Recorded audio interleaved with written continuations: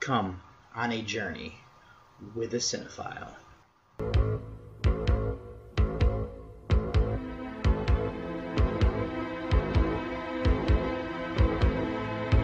Wake up, sucker. We're thieves and we're bad guys. That's exactly what we are.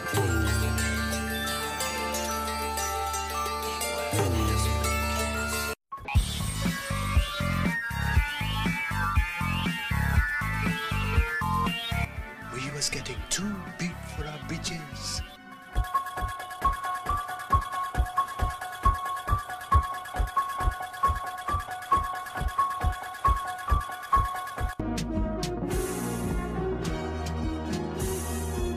What an excellent day for an exorcism.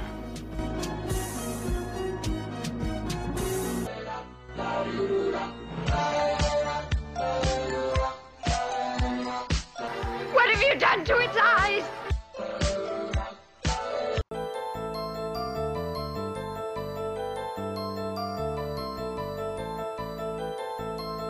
I said, I'm not gonna hurt you. I'm just gonna bash your brains in.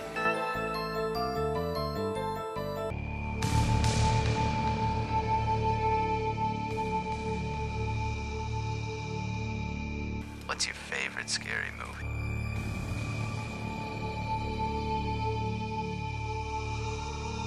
Biddy well, little brother.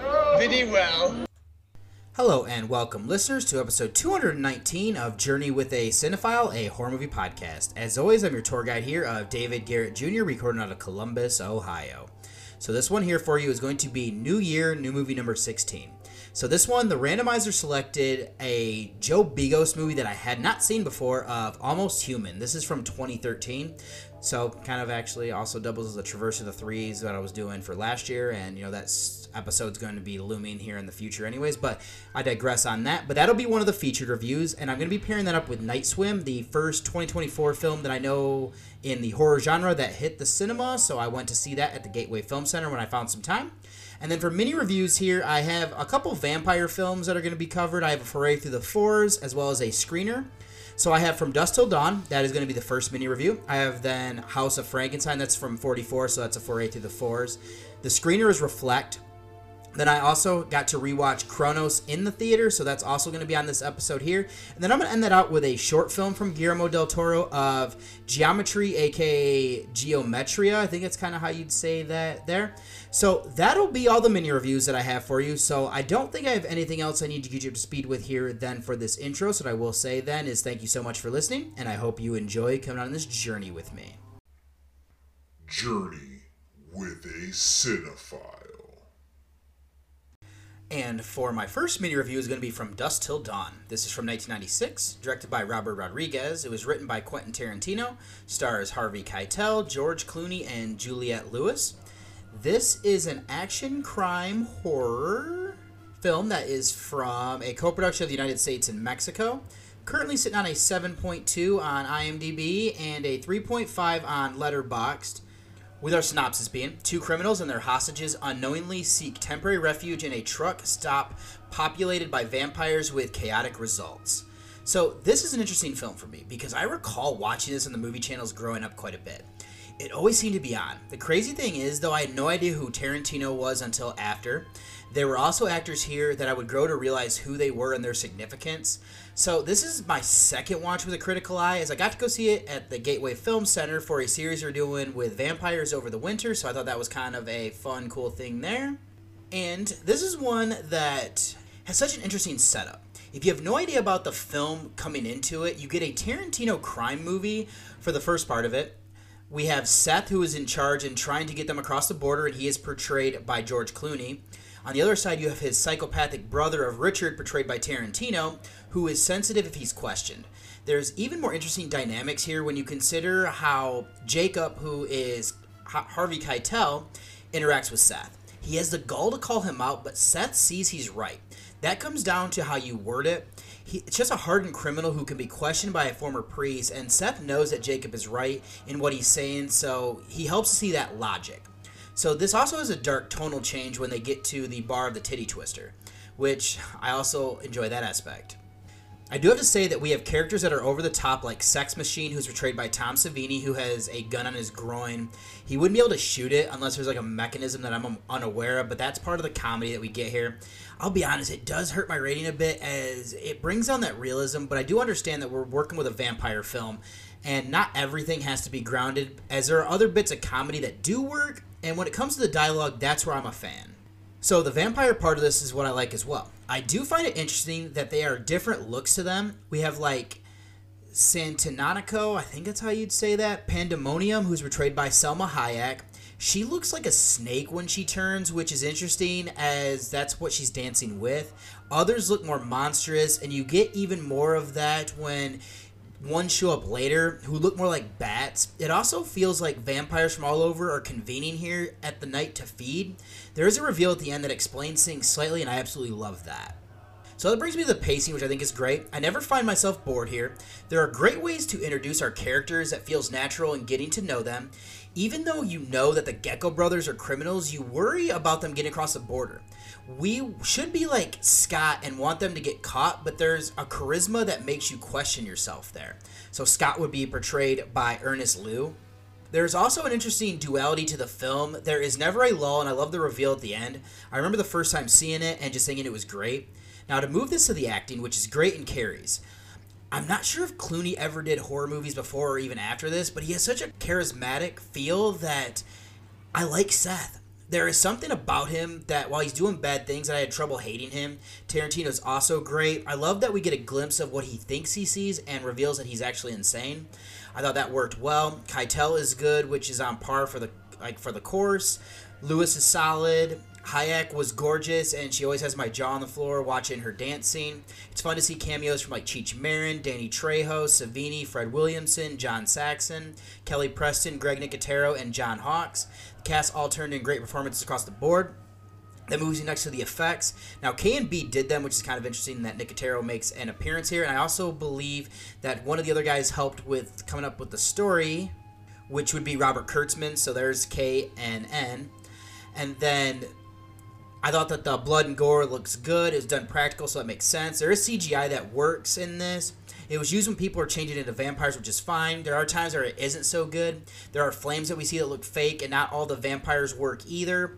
I would say that overall I'm more positive than negative. I will say that the cinematography is great. This is shot well and helps to build tension and set up the great set pieces like the RV and the bar. The last thing to cover would be the music. I'll give a shout out to the mariachi band that is playing, because even though it's not my type of music, they do good in like fitting the vibe of this bar. I do have to say that there's some bit over-the-top cheese when they reveal themselves to be vampires with the instruments they're using, but I digress. So in conclusion, I still enjoy this one and it holds up. I love that we get a Tarantino crime film to start out, and it changes into a vampire film in the second half. It just moves so seamlessly. Not all the comedy works, but it doesn't ruin it. What carries this here is the acting. This is great from our leads and the cameos. The effects are good. There is CGI that doesn't, but not enough to ruin this. The music fits what was needed. With all that, I think that this is a good film and would highly recommend it, even if you're not a horror fan. I will warn you that this does get bloody at times, but this is just a fun ride in my opinion. So my rating here from Dusk Till Dawn is going to be a 9 out of 10. And for my second mini review is going to be one of my Foray Through the Fours rewatches, and that's House of Frankenstein from 1944. This was directed by Early C. Keaton. Now, this was written by Edward T. Lowe Jr., but then Kurt Sodomak also helped with the story. This stars Boris Karloff, Lon Chaney Jr., and J. Carrol Naish. This is a fantasy horror sci-fi film that is from the United States. This is one of the Universal Classic, like, sequel type things that they were doing there. But this is sitting on a 6.2 on IMDb and a 3.0 on Letterboxd, with a synopsis being: a deranged scientist escapes from prison and recruits Dracula, Frankenstein's monster, and the Wolfman. So this was a movie that I sought out after college. I picked up a DVD set where it had all of the like Dracula, Frankenstein, and Wolfman movies. Now, I did watch them straight through back then, and not being as versed in the history of horror cinema, I thought they were fine. I've now decided to give them a rewatch as part of my Foray Through the Fours, at least this one, since I had seen it before already, so I didn't necessarily... It wouldn't be new. So, Where I want to start is first with the continuity. As a guy who loves writing, it is something that's important for me with sequels. I thought this was good as how they frame the story. We acknowledge that the events happened 15 years ago from the previous movie. We have Gustav Niemann, portrayed by Karloff, who was a fellow scientist like Frankenstein, like they were colleagues. Knowledge was shared, so he's looking into it. In that time, Dracula has been killed, and in this one, he's brought back and portrayed by John Carradine. And then they also use the name Baron Latos for him as well. Now, the Wolfman and Frankenstein's monster are frozen in ice where we last left them in the previous movie. This is a fun crossover to incorporate all three. The problem is that I don't know if we utilize it as well as we could. Part of the issue is that this runs 70 minutes, so it rushes through at times, but it's still a fun movie. Something that impresses me here is usually an issue that I have with these Universal Classics is the formation of backstory. Having Gustav, who is the brain, and his muscle being Daniel escape from prison is good. Should say Daniel is portrayed by Nash. It is convenient how they get out, but I'll let it slide. Gustav then enlists the aid of Dracula, aka Baron Latos, to deal with enemies is a fun idea. He does something familiar with Larry Talbot, portrayed by Chaney, and entices him by promising a cure to his curse once he's revived. Once Gustav finds Frankenstein's monster, and this one being portrayed by Glenn Strange, he wants to kind of see if he can actually get the true goal revealed and actually go through and make it work, as he also finds the notes from the previous Frankenstein. Again, this is rushed with the runtime, but I did like that they packed in quite a bit. The other thing with the story is that we have the sideshow being the cover for Gustav. There are people who realize he isn't Bruno, and that would be Professor Bruno Lampini, portrayed by George Zucco. As Bruno's been run out of these different towns in previous years, Gustav knows he can't stay anywhere for too long. The hometown of Frankenstein doesn't allow this sideshow, and are even more mad when they realize someone is staying in that castle. Using this idea of the horror of the Wolfman and Frankenstein's monster is in the back of their heads, so they're out to stop anyone that goes there. So let me get over to the acting then. We have a star-studded group. Karloff is great as his villainous doctor. It is fitting that he used to be the monster, but now he's the scientist. And what I mean is that in the OG and the sequel, he is the Frankenstein's monster. He is a great bad guy. Chaney is good as his tragic figure who doesn't want to change into a monster and kill, but can't stop it. He's even willing to die in the process. Nash was good as his hunchback to help Gustav. He's also a tragic figure as well. Then we also have, like I said, Carradine. We have Lionel Atwill, Zucco, and Strange are all good in their cameos. I'd also even say that having, like, Anne Gwynn, Peter Coe, Elena Verdugo, and the rest of the cast kind of round this out for what was needed. So all that's left is filmmaking. Thought this was well made. Cinematography doesn't do anything too out of the ordinary. We already are still early into cinema, but we still, how this was shot was good. I do think they captured the time in the past that it's set. That would be from the technology to, like, the horse-drawn carriages and whatnot. There's limited effects here, and they're in camera. We do get a transformation of Dracula into a bat and Larry into a Wolfman, but I did like seeing the look of the Wolfman that we get here. And actually, I thought we weren't going to get those transformation scenes, but they do give those to us. Other than that, the soundtrack fit for what was needed. In conclusion, I do like what this movie is doing. It works as a sequel to all three of the series since they're all incorporated in.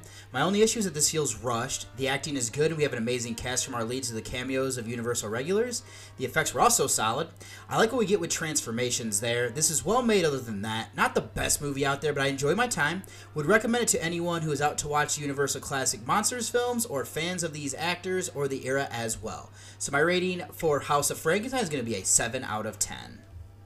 And for my next mini review is actually going to be a screener of a movie that got its festival run last year, but it's getting its wide release here, actually, I think, a few days ago, and that is Reflect. This, like I said, 2023, written and directed by Dana Kippel, who also co-stars in this with Grace Patterson and Dash Katz. This is a comedy sci-fi thriller according to IMDb. I know Letterboxd has this listed as horror. This is from the United States. It is currently sitting on an 8.7 on IMDb and not enough ratings yet on Letterboxd, but I would say about a 2 to a 3-star movie over there. And the synopsis is 5 eclectic women journeys into the vortexes of Sedona where they are forced to confront the resurgence of their traumatic memories through shadow work. So this movie I got the chance to see via screener thanks to Justin Cook. I'll admit, I originally wasn't going to check this one out because I didn't think that, from everything in the press release, that it was horror. It wasn't until digging a bit that I saw on Letterboxd that they are considered in the genre. So I decided to go ahead and give it a watch. Aside from that, I did come into this one blind, just having read the synopsis. And so what I'm going to start then is that there isn't a lot to the story. It's more of a character study. This lingers on certain individuals longer than others, but I did like that before they disappear into this game, which is taking place in Sedona, that we do get backstory that gets revealed to help explain more about who each of these women are, and I can appreciate that. None of the 5 are they don't feel one-dimensional, which is good. I also want to include here that Kipple, who also, co-wrote or wrote this and stars in this, co-stars, directed it. Man, that was difficult. Anyways, let me delve a bit deeper into the premise. If you know me, then I'm a big fan of things that involve time travel in multiple dimensions, which is what we're getting here. This latter concept makes sense to me, like more sense than religion. Now, here we have this game that is being put on for dimensional beings, and I get the idea that it's almost like they gamble on it. That is scary and interesting for me. I also like the concept of this game being that these women need to face their trauma to win. So we have like Katie, who is portrayed by Patterson. She is like the rich friend, and she struggles with perfection. There is Summer, who is also our co-writer and director, Kipple. She needs to realize that she's more beautiful than she is, and that includes inside and outside, and not to settle. Now there is Liz, who's portrayed by Jadelyn Breyer. She has issues that stem from her sexuality versus the beliefs that she was raised under. We have Naya, who is portrayed by Ariana Brown. She needs to forgive her mother and realize how difficult things were for her growing up. There's also Annie, who is portrayed by Marissa Patterson. Now, she had some issues where she tried to kill herself in the past. So there's some heavy things going on here, and I think that works. So there's an elephant in the room that I need to address, as I don't necessarily think this falls into horror. This would be an adjacent movie only for the fact that I believe these women are disappearing completely. There are these shadow entities that are taking them if they don't come to terms with their trauma, and that's scary. There's also an allegory there about letting our past consume us without moving on. I think the consensus there would be this isn't horror, and I'd agree, and I'm only including it here still because it's considered that on Letterboxd. So let's go over to some positives that I have, and that would be the acting. Thought Patterson, Kipple, Breyer, Patterson, and that would be Marissa, as well as Grace and Brown. They all feel like this group of friends who tolerate each other. I think that Katie likes everybody. Summer has issues with Liz because of her boyfriend. She isn't the only one that she should worry about, though. This group of friends feels real to me. I also would say that I like Dash Katz, Chris Levine, Joe Flippione, Maya Nell, Campbell Crates. They're all great as these quirky people who are helping with this retreat. The acting here isn't great. It does fit the tone of the movie, so I'll credit that. All that's left in is filmmaking. The best thing here is the cinematography. I love the shots of nature as they're beautiful. I'd also pull in the effects for the anomalies when it comes to like the time-space stuff. We see like wormhole things in the sky. These are done with CGI because, I mean, there's no way you could do that practical. I do love that, and I'd also say that we don't get much in the way of effects outside of those things. It doesn't necessarily need them, though, either. Other than that, I thought the soundtrack fit for what was needed. We do have this creepy, distorted voice that we hear throughout that helps add the atmosphere. In conclusion, I thought this was a solid effort. It's not necessarily a movie for me, though. I like the character study of this group of friends. The performances and dynamics were good. There isn't enough horror elements to fully work for me, though. It is more like the implications and certain things with the atmosphere. I will say the cinematography is beautiful, and I like what they do with the time-space effects. I don't recommend this to horror fans, but if you want a sci-fi comedy that is geared more towards following these women characters, then give this a watch. It is a quirky, independent movie for sure. So my rating here for Reflect is going to be a 6 out of 10. Now, this is one that I should be on like VOD and whatnot as of January 9th. So if you're interested in that, go over there and check this one out. So my next one's going to be one that I actually just covered recently, but I got to go to the Gateway Film Center to check this out, and that is Cronos. This is from 1992, written and directed by Guillermo del Toro, stars Federico Lupi, Ron Perlman, and Claudio Brook. This is a drama fantasy horror thriller film that is from Mexico, currently sitting on a 6.7 on IMDb and a 3.4 on Letterboxd or Synopsis.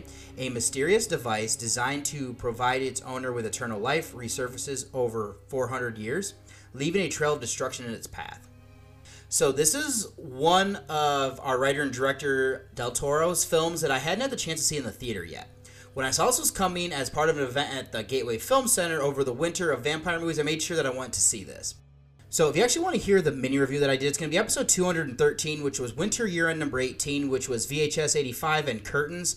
Did the mini review over on that one, but I'm going to do kind of a briefer one here. That's what I want to say is what's interesting is that we have an early role from Ron Perlman as a thug for his uncle. The uncle is De La Garda, portrayed by Brooke, with Perlman is Angel. They're looking for an archangel statue that contains the Kronos machine. Before that, we hear the tale of an alchemist, portrayed by Mario Ivan Martinez, who created it and then passed away. It was thought lost from there, but De La Guardia is dying and will do whatever he can to find it. Instead, it ends up in the hands of Jesus Gris, portrayed by Lupi, who is an older antiques dealer. There are subtle things that work here so well. We get to know Jesus, who lives with his wife of Mercedes, portrayed by Margarita Isabella, and granddaughter of Aurora, portrayed by Tamira Xantha. I think that's how you'd probably say her last name. Now, they're living a normal, meager life until this Kronos machine is found and how it changes things. This is a different variation on the vampire. Jesus steadily becomes addicted to using this machine that holds an insect. We never learn more about it from there, but the different disadvantages of the vampire are manifested, which is like not being able to go into the sun or his hunger for blood. It is interesting that Jesus finds this, who doesn't need it. We do see that this sparks a romance between him and his wife, as it makes him feel younger, but De La Guardia isn't a good man who knows how it works and desperately wants to find it. Now, I liked how this all gets presented without going over the top. Something I'll say here is that you can tell this is lower budget. I don't think that's an issue, though. The cinematography is good. The effects are practical aside from the inner workings of the machine. I don't know any other way that you could do it. The effects here are also limited. We don't need a lot to convey the story, which is good. Something else you could say is it's subtle.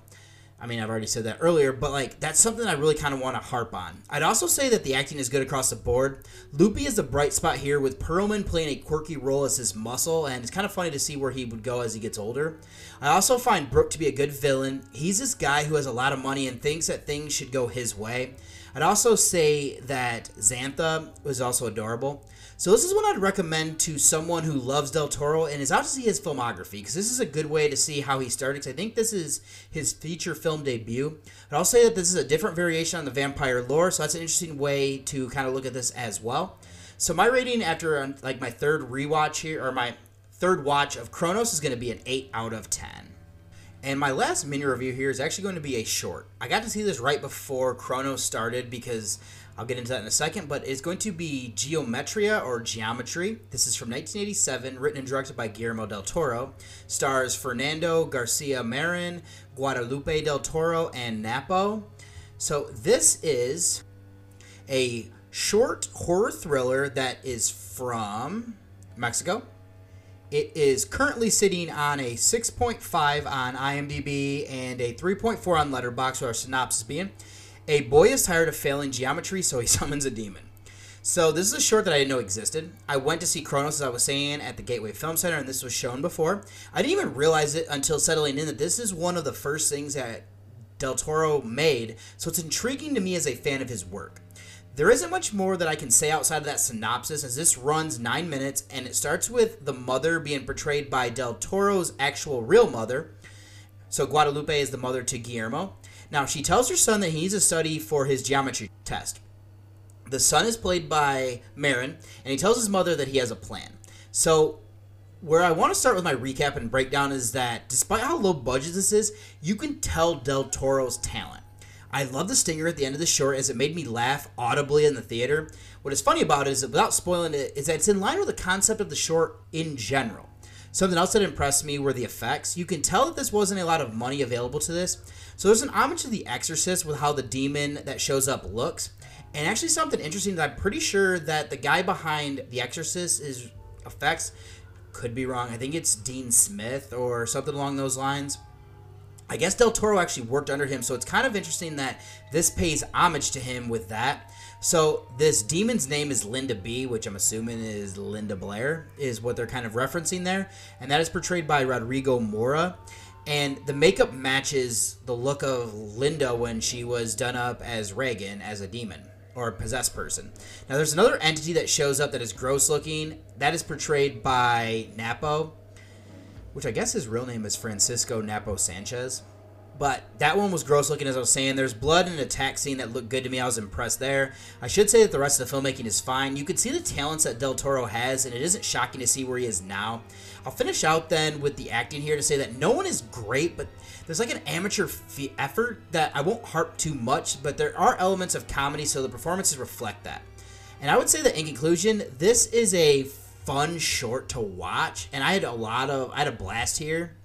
It isn't the best work you'll see from Del Toro, but like it's fun to see where he started and what he would become. Now the effects were good for the budget. There is a creepy feel there. I do love the premise and how things play out, and it made me laugh. The acting isn't great, but I'm also not going to harp on it either. But I'll recommend this to fans of Del Toro if you're out to see his filmography. So my rating for this short of Geometry is going to be a 7 out of 10. So I'm going to go ahead and do that, is get you over to the trailer of my first featured review, since it's all I have here for mini reviews. This blue light explodes in front of me, and it was making this ear-piercing noise. It has now been 5 days since the disappearance of Mark Fisher. See that? Is that a body? Where are we? I need to get to Patton. Dude, did you hear? What? About the murders. No! I think it has to do with Mark. Seth, Mark is dead. Would you listen to me, please? Mark is coming back! This is private property. What are you doing in my house? Wait! Something took Mark. I'm different now. This isn't going to turn into another problem like last time, is it?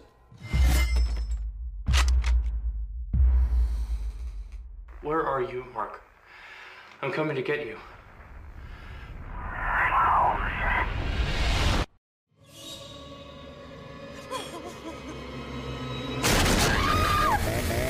Mark was there and he killed all those people! I don't think that's Mark.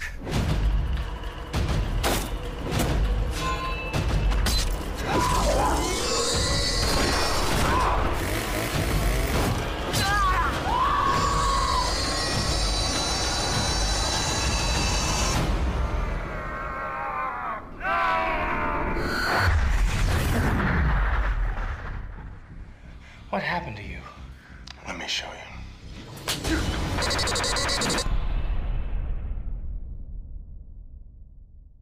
And for my first featured review here is going to be Almost Human. This is from 2013. It was written and directed by, I think you say his name, Joe Begos.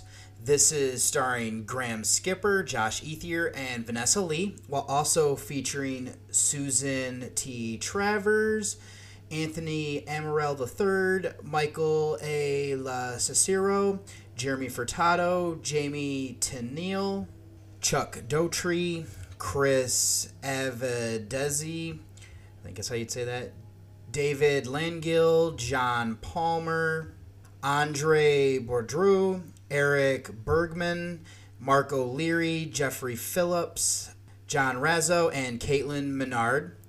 This is a horror sci-fi thriller film that is from the United States. It is currently sitting on a 4.7 on IMDb and a 2.7 on Letterboxd, with our synopsis being: Mark Fisher disappeared from his home in a brilliant flash of blue light almost 2 years ago. His friend Seth Hampton was the last person to see him alive. Now a string of grisly, violent murders leads them to believe that Mark is back and something is evil inside of him. So it's a movie that I learned about after seeing our writer and director of Begos' films VFW and Bliss. He uses the same actors in both, and he's a filmmaker that I, pretty much whatever he does, I will watch, and that included a couple years ago when he did Christmas, Bloody Christmas. And this was picked up on the randomizer for my segment on Journey with a Cinephile, which made me excited to visit this blind spot in his filmography. So before I get into the movie itself, let me do some featured notes, and I'll start with Begos. He has done 5 films and 1 short in this role. I've seen 4 of his movies. Including this, I've seen Christmas, Bloody Christmas, VFW, and Bliss. The only one I haven't as of yet is The Mind's Eye. Then as a writer, he has 4 movies and 1 short. The only one of the previous that he didn't write was VFW, so Mind's Eye is the only one that I haven't seen from there. And then moving to our cast, I'll start with Skipper. He has done 23 films and 4 shorts. I've seen 8 works with him in it. 17 things he's done are in horror. I've seen Bliss, Christmas, Bloody Christmas, VFW, and Suitable Flesh, just to name a few. The top 3 with him that I haven't seen in genre are Beyond the Gates, Downrange, and Carnage Park. Then to his co-star of Ethier, he's done 10 movies and 3 shorts. I've seen 5 works with him in it. He has done 8 in horror. I've seen Bliss, Christmas Bloody Christmas, VFW, Digging Up the Marrow, and now this. I have not seen Beyond the Gates, The Mind's Eye, or Some Kind of Hate. And then the last person I'm going to look at here is Lee. She has been in 7 movies. I've only ever seen this. She has 5 other ones in horror with You Can't Kill Stephen King, Self-Storage, The Last Halloween, and The Muse. Alright, so for this movie, we start in October of 1987 with Seth driving. He is hearing weird sounds and he's freaked out. He arrives to his friend Mark's house. Should say Seth is portrayed by Graham Skipper and then Mark by Ethier. Now, he bangs on the door to be let in. Mark asks where their other friend is because he was supposed to be coming over together, but Seth says a blue light took him out of the vehicle. Mark doesn't believe it and wants to go look for him, thinking that his friend just kind of abandoned their other buddy in the middle of the road, like out in the woods. So this commotion wakes up Mark's girlfriend of Jen Craven, portrayed by Lee. They try to make sense of what is going on when the power goes out. Mark goes into a trance, heads outside, and then disappears in a blue light as well. So then this shifts 2 years into the future. What I like here is that we're given different news broadcasts to fill in the backstory of what's happened during that time. We then shift over to Seth, who is struggling since everything went down. He gets bloody noses and needs to go see a doctor, and he's on medication. This has affected him at work, where he's on the verge of losing his job. He also was cleared of being involved in the disappearances of his 2 friends, but the people around town still think that he's involved, so they kind of give him like side-eye looks. And the other thing is, being accused of something like that would also mess with your head. We also get to see how Jen has coped. She has moved on and is now engaged to Clyde Dutton, who is portrayed by Amaral. She is working as a server and learns that her hours are being cut. I get the idea there's not a lot of work around this town, so there isn't much more that she can do here. I will point out that this takes place in Maine. That makes things problematic when Seth comes in to talk to her, as both have bad feelings about these power outages that are happening like they did a couple years ago. That's when we're following 2 hunters that are in the woods. They find Mark lying on the ground. He is naked and covered in a gooey substance. He gets up and attacks both of them. He takes their gun as well as clothes. This just starts the rampage like the synopsis said. He seems to be heading back to his hometown. There is something off about Mark and what his goal is if he can get back to his friends and ex-girlfriend, and it has world-ending implications. So I think that's where I'll leave my recap introduction to the story. And where I want to start is that this is Begos' feature film debut. He did a couple of shorts ahead of this, but this is a good first film to play my hand. I like what we're doing here with a potential alien invasion. It does feel like it's borrowing from things like Fire in the Sky. That isn't something I mean as a slight, as they're using the same basic idea of alien abduction. It doesn't follow the same concept aside from that, though, with kind of how things play out here. So this starts off in an interesting way, though. We have Seth freaking out about their friend disappearing. What I like here is that we don't necessarily know if what he's saying is real. There is a creepy voice that we heard, but I could take that as Seth just having mental illness, so we're kind of hearing what he is just as a viewer to kind of make everything more creepy. We see that what he's saying is real, though. Then following up with these news stories and saying that similar events are happening, that sets the stage as well and then gets us up to speed with how everything starts to unfold. From there, we have a slasher of sorts type of movie. We saw Mark disappear and then he's back. It sets the stage, and as I was saying, showing that in the 2 years since he's been gone is that Jen is now engaged to someone else. It is interesting there because since then, Seth has almost pretty much lost his mind. Part of that is we see he's been accused of being a part of the 2 disappearances from the night that we saw. That would make me feel bad, especially since they were best friends. He also had something happen to him that has affected on his health. I did like that, and it helps that I'm a fan of Skipper. I just thought his performance was good for early in his career. Now, let's say this is the body snatching narrative that we're kind of getting here. That is also classic when you're using aliens as the villain. I like the fact that we get to see Mark before he changes. I'll credit Ethier here too. I know he and Skipper are Begos regulars, so it's fun to see them appearing in something that he did over 10 years ago. When he comes back, he's emotionless and acting differently than when we saw him before he disappeared. This is also where the slasher elements come in. He goes on a murder spree to get back to his hometown as well as to Seth and Jen. He is also turning others, which again is kind of a different take on like Invasion of the Body Snatchers or It Came from Outer Space. It's not necessarily a new idea, but I like the different take that we're using here. That sets it apart to me when you're dealing with these type of alien movies because you don't normally turn it into a slasher film. Let's move from the story then to go over to the rest of the acting. I've already said how good Skipper and Ethier were. I thought that Lee was also good. I do like seeing that she's moved on, even though Seth hasn't. I'd also say that Travers, Lo Cicero, Tanil, and the rest of the cast kind of rounded us out for what was needed. There is an amateur feel to all of the acting, but it's kind of expected with the budget they're working with here, and I don't necessarily mean that as a slight. All that's left in is filmmaking. Something that you can tell from this being early in Begos' career is how he frames shots. Cinematography is good. I could tell that he'd go on to make things that he has. The effects were also solid. They were done practically, and I'm a huge fan of that. This works as a slasher in that respect. Seeing the attack scenes as well as the after effects were good. There's a great head smash. Other than that, I thought the soundtrack fit for what was needed. So a little bit of trivia from the IMDb page. And when Mark returns, he is initially in Derry, Maine. This is a reference to the fictional town used by Stephen King, most notably in It. The credits are 8 minutes long. As the director stated, the reason for this was to get this to feature length for certain festival circuits. There is an extra scene after the credits. The script was written in 6 weeks. The bulk of this was lit with practical lights, shot in 18 days, and the character of Mark Fisher was written especially for Ethier to play.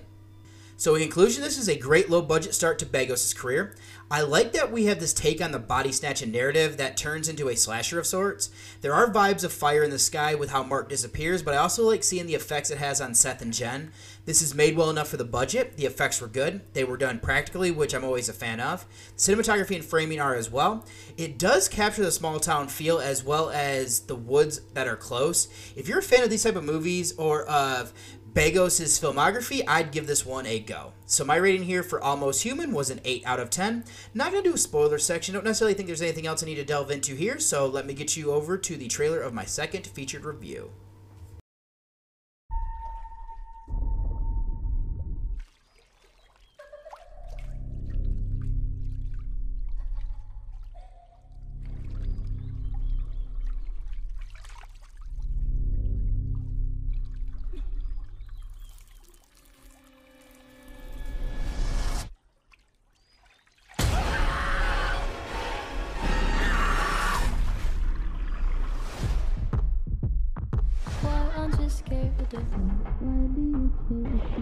When we all fall asleep, where do we go? Kiss me. No, he didn't.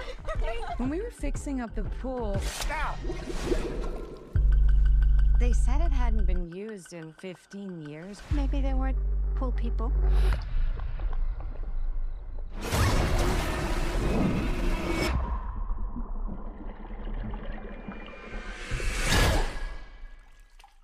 This is not for the kids. I used to be scared of pools. Cider! Come on, Cider! Getting a vibe here. Do you have a boyfriend? No. Hey, someone's coming over in a minute. Keep your mouth shut. Marco? You need to say something back. Ronan, Marco. Why aren't you saying anything?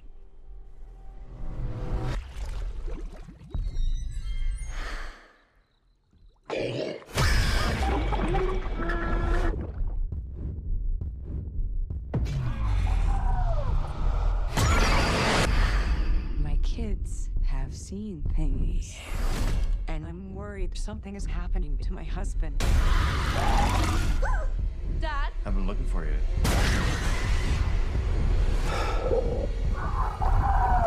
There has to be some way to stop this. Marco. Elliot!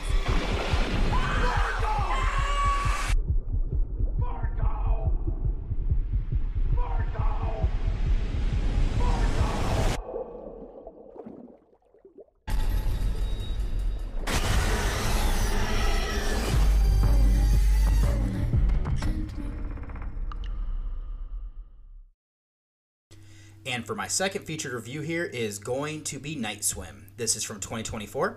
Written and directed by Bryce McGuire. This is starring Wyatt Russell, Carrie Condon, and Amelie Hofurley. And then also featuring Gavin Warren, Jodie Long, Eddie Martinez, Elijah J. Roberts, Runuma Pathaki, Ben Sinclair, Eli Azara, Azan Dalabayeva, Josiah Langanoy, Avon Upada, Liz Parkinson, Mike Avery, Eleanor T. Thurat, Bianca Desmo, and Paige Van Conat. Should also say that Rod Blackhurst also helped out with writing this. But this is a horror thriller film that is from a co-production of the United States, United Kingdom, and Australia. This is currently sitting on a 5.0 on IMDb and a 2.0 on Letterboxd, or synopsis. This synopsis is not great. A woman swimming in her pool at night is terrorized by an evil spirit. Yeah, sure, we'll roll with that one. But this is a movie that I wanted to see when I saw that this was going to be like the first 2024 release from horror in the theater for the year. Now, what I didn't realize until settling in was that this was a Blumhouse film. They can be hit or miss for me. Now, what worked, though, was seeing that this featured Russell and Condon, as I'm a fan of both of them, as I've seen them in some stuff, which I will get into here shortly as I get over to some featured notes about some of these key people, as this was directed by Maguire, who has done 4 films and 4 shorts.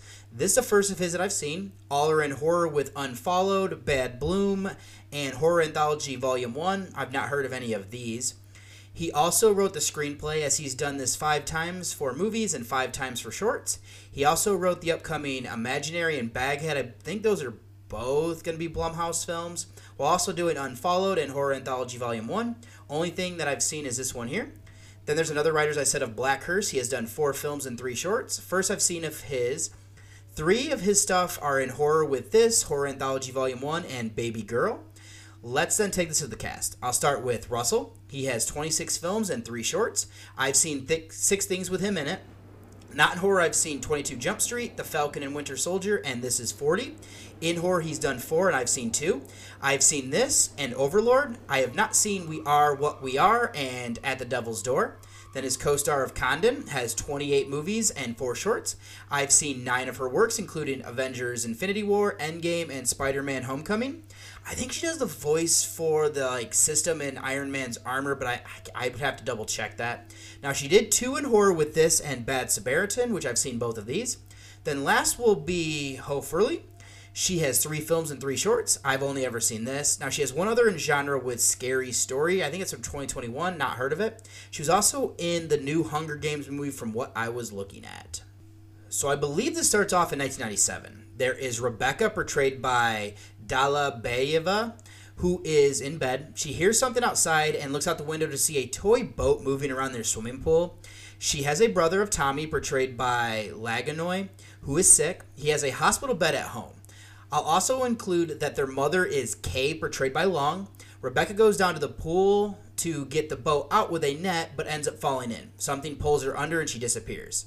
We then shift to the present. Now, there's a family that their last name is the Wallers are looking for a new house.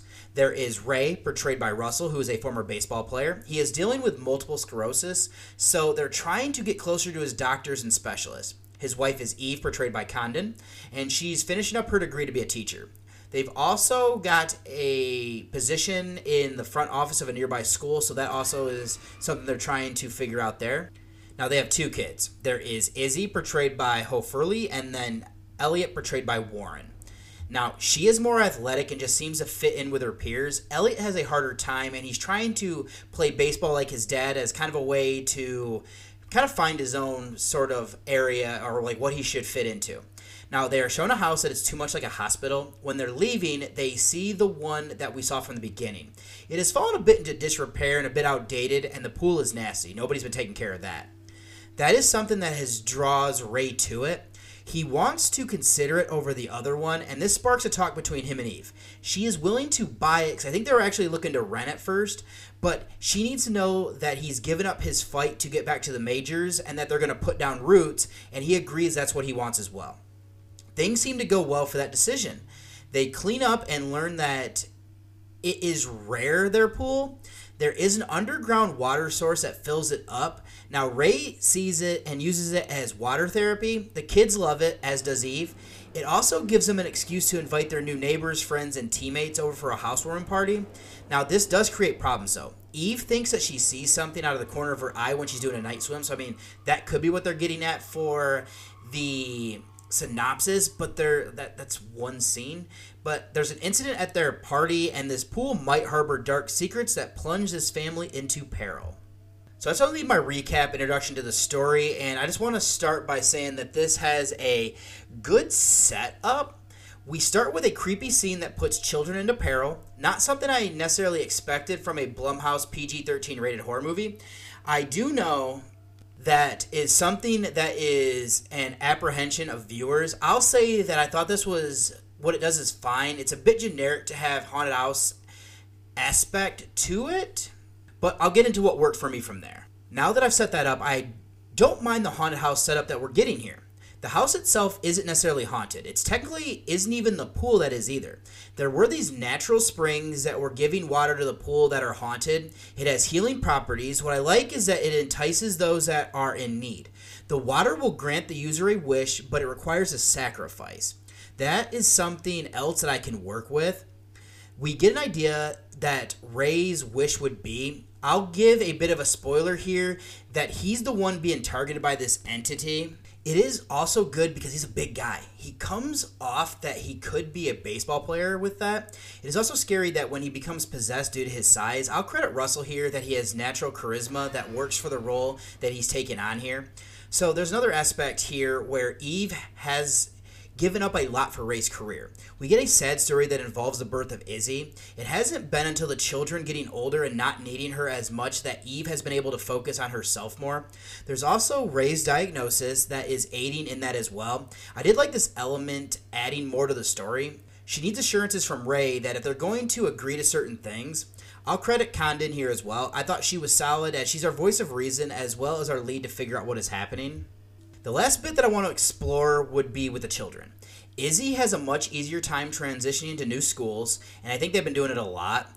And I also think she's just more natural at doing things than Elliot. She makes friends, join the swim team, and then we have Ronan, who's portrayed by Roberts, is interested in her, and he's kind of like the good-looking guy around school. Now, Elliot, on the other hand, struggles. He isn't as athletic, where that just comes easier to his sister. I also get the idea that he's awkward. This entity targets him as an easier prey, which adds tension. Again, I'm a fan when you put children in peril as it builds tension easier. So that should be enough for the story, so let's go over to the acting. I've already said that Russell and Condon are good. I thought that Hofurley and Warren were solid as their children. I do like Long as the mother from the family in the beginning. We come back to that later, and she also plays as a creepy role as we learn more about the curse. Eddie Martinez is solid as a baseball coach. He's in all that Ray's son is on his team with him being the celebrity that he is. Other than that, Roberts and the rest of the cast rounded this out for what was needed. So then before I do some trivia, I'll finish out with filmmaking. I thought this was shot well. The cinematography and framing do interesting things. One of which is when someone is in the pool, we are seeing things as if they were swimming. So, what would be level is turned on its side and then it kind of flips to the other way as you would when you're swimming. So it's something I liked. Going along with this, there are supernatural things that are happening that are reminiscent of like the bathtub scene in A Nightmare on Elm Street. There's some added fear of characters drowning. I do think that it loses some realism with how long they're underwater, but I can play through, go over to the effects. I thought the look of the entity was creepy. My only issue there is that I want to learn more. I don't think this needs a sequel, but if they did, that should be a way to go, or you could even do a prequel. That would be more into the lore. This was good to not give too much information as I don't think a lot is necessarily known. Sometimes I think that we get too much of an information dump that it feels a little bit forced. So there is CGI that wasn't great. It doesn't ruin it though either. Other than that, the soundtrack fit for what was needed. I did like the sound design where it sounds like other people to them to get to the pool and everything. So that was creepy. And then for the trivia here, the real life house location used for the family home on screen doesn't actually fully connect to the garage. So the pool can be seen from the front yard. A facade was added to make it look like one full structure and to block the pool from the view of the house. Kind of cool. The swim school that Izzy is asked to join is called the Harold Holt Swimming School. Harold Holt was the 17th Prime Minister of Australia who disappeared, presumed drowned while swimming. Oh, that's kind of a fun fact. In 2018, director Rod Blackhurst and writer Bryce McGuire sold a feature-length adaptation of their short film Night Swim about a woman terrorized in her pool by an evil spirit to James Wan's Atomic Monster.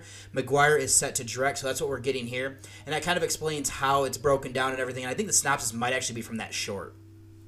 So in conclusion, this movie is fine. We are getting a subgenre that almost everything has been done already. What I like here is using a swimming pool since that raises tension with the potential to drown.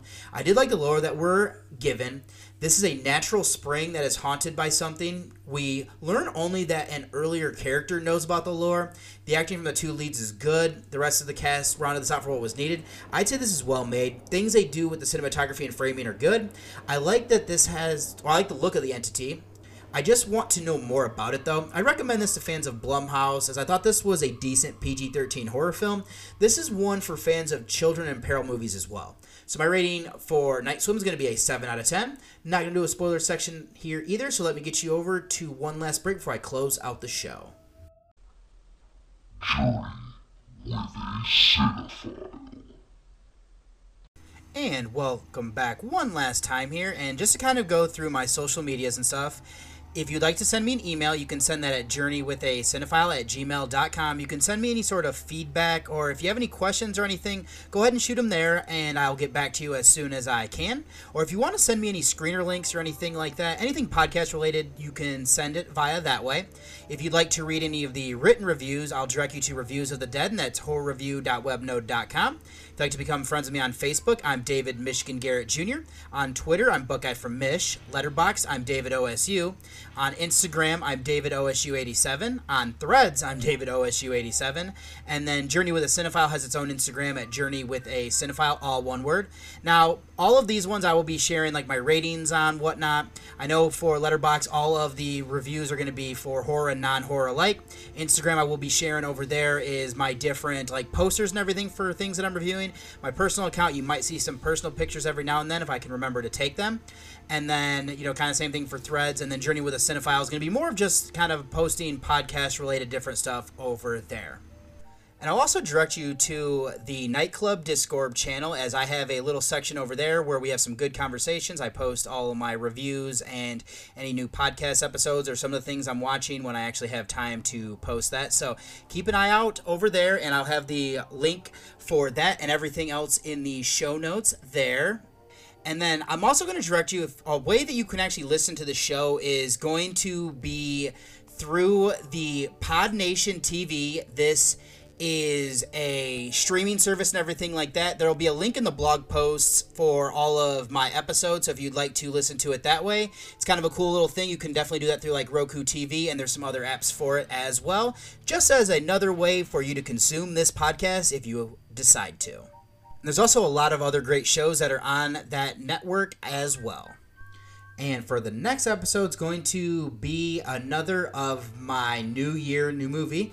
And it's going to be the randomizer selected, and actually Jamie was the one that got to press the button, so she was very excited about that. Wanted to make sure that I gave her credit for it here.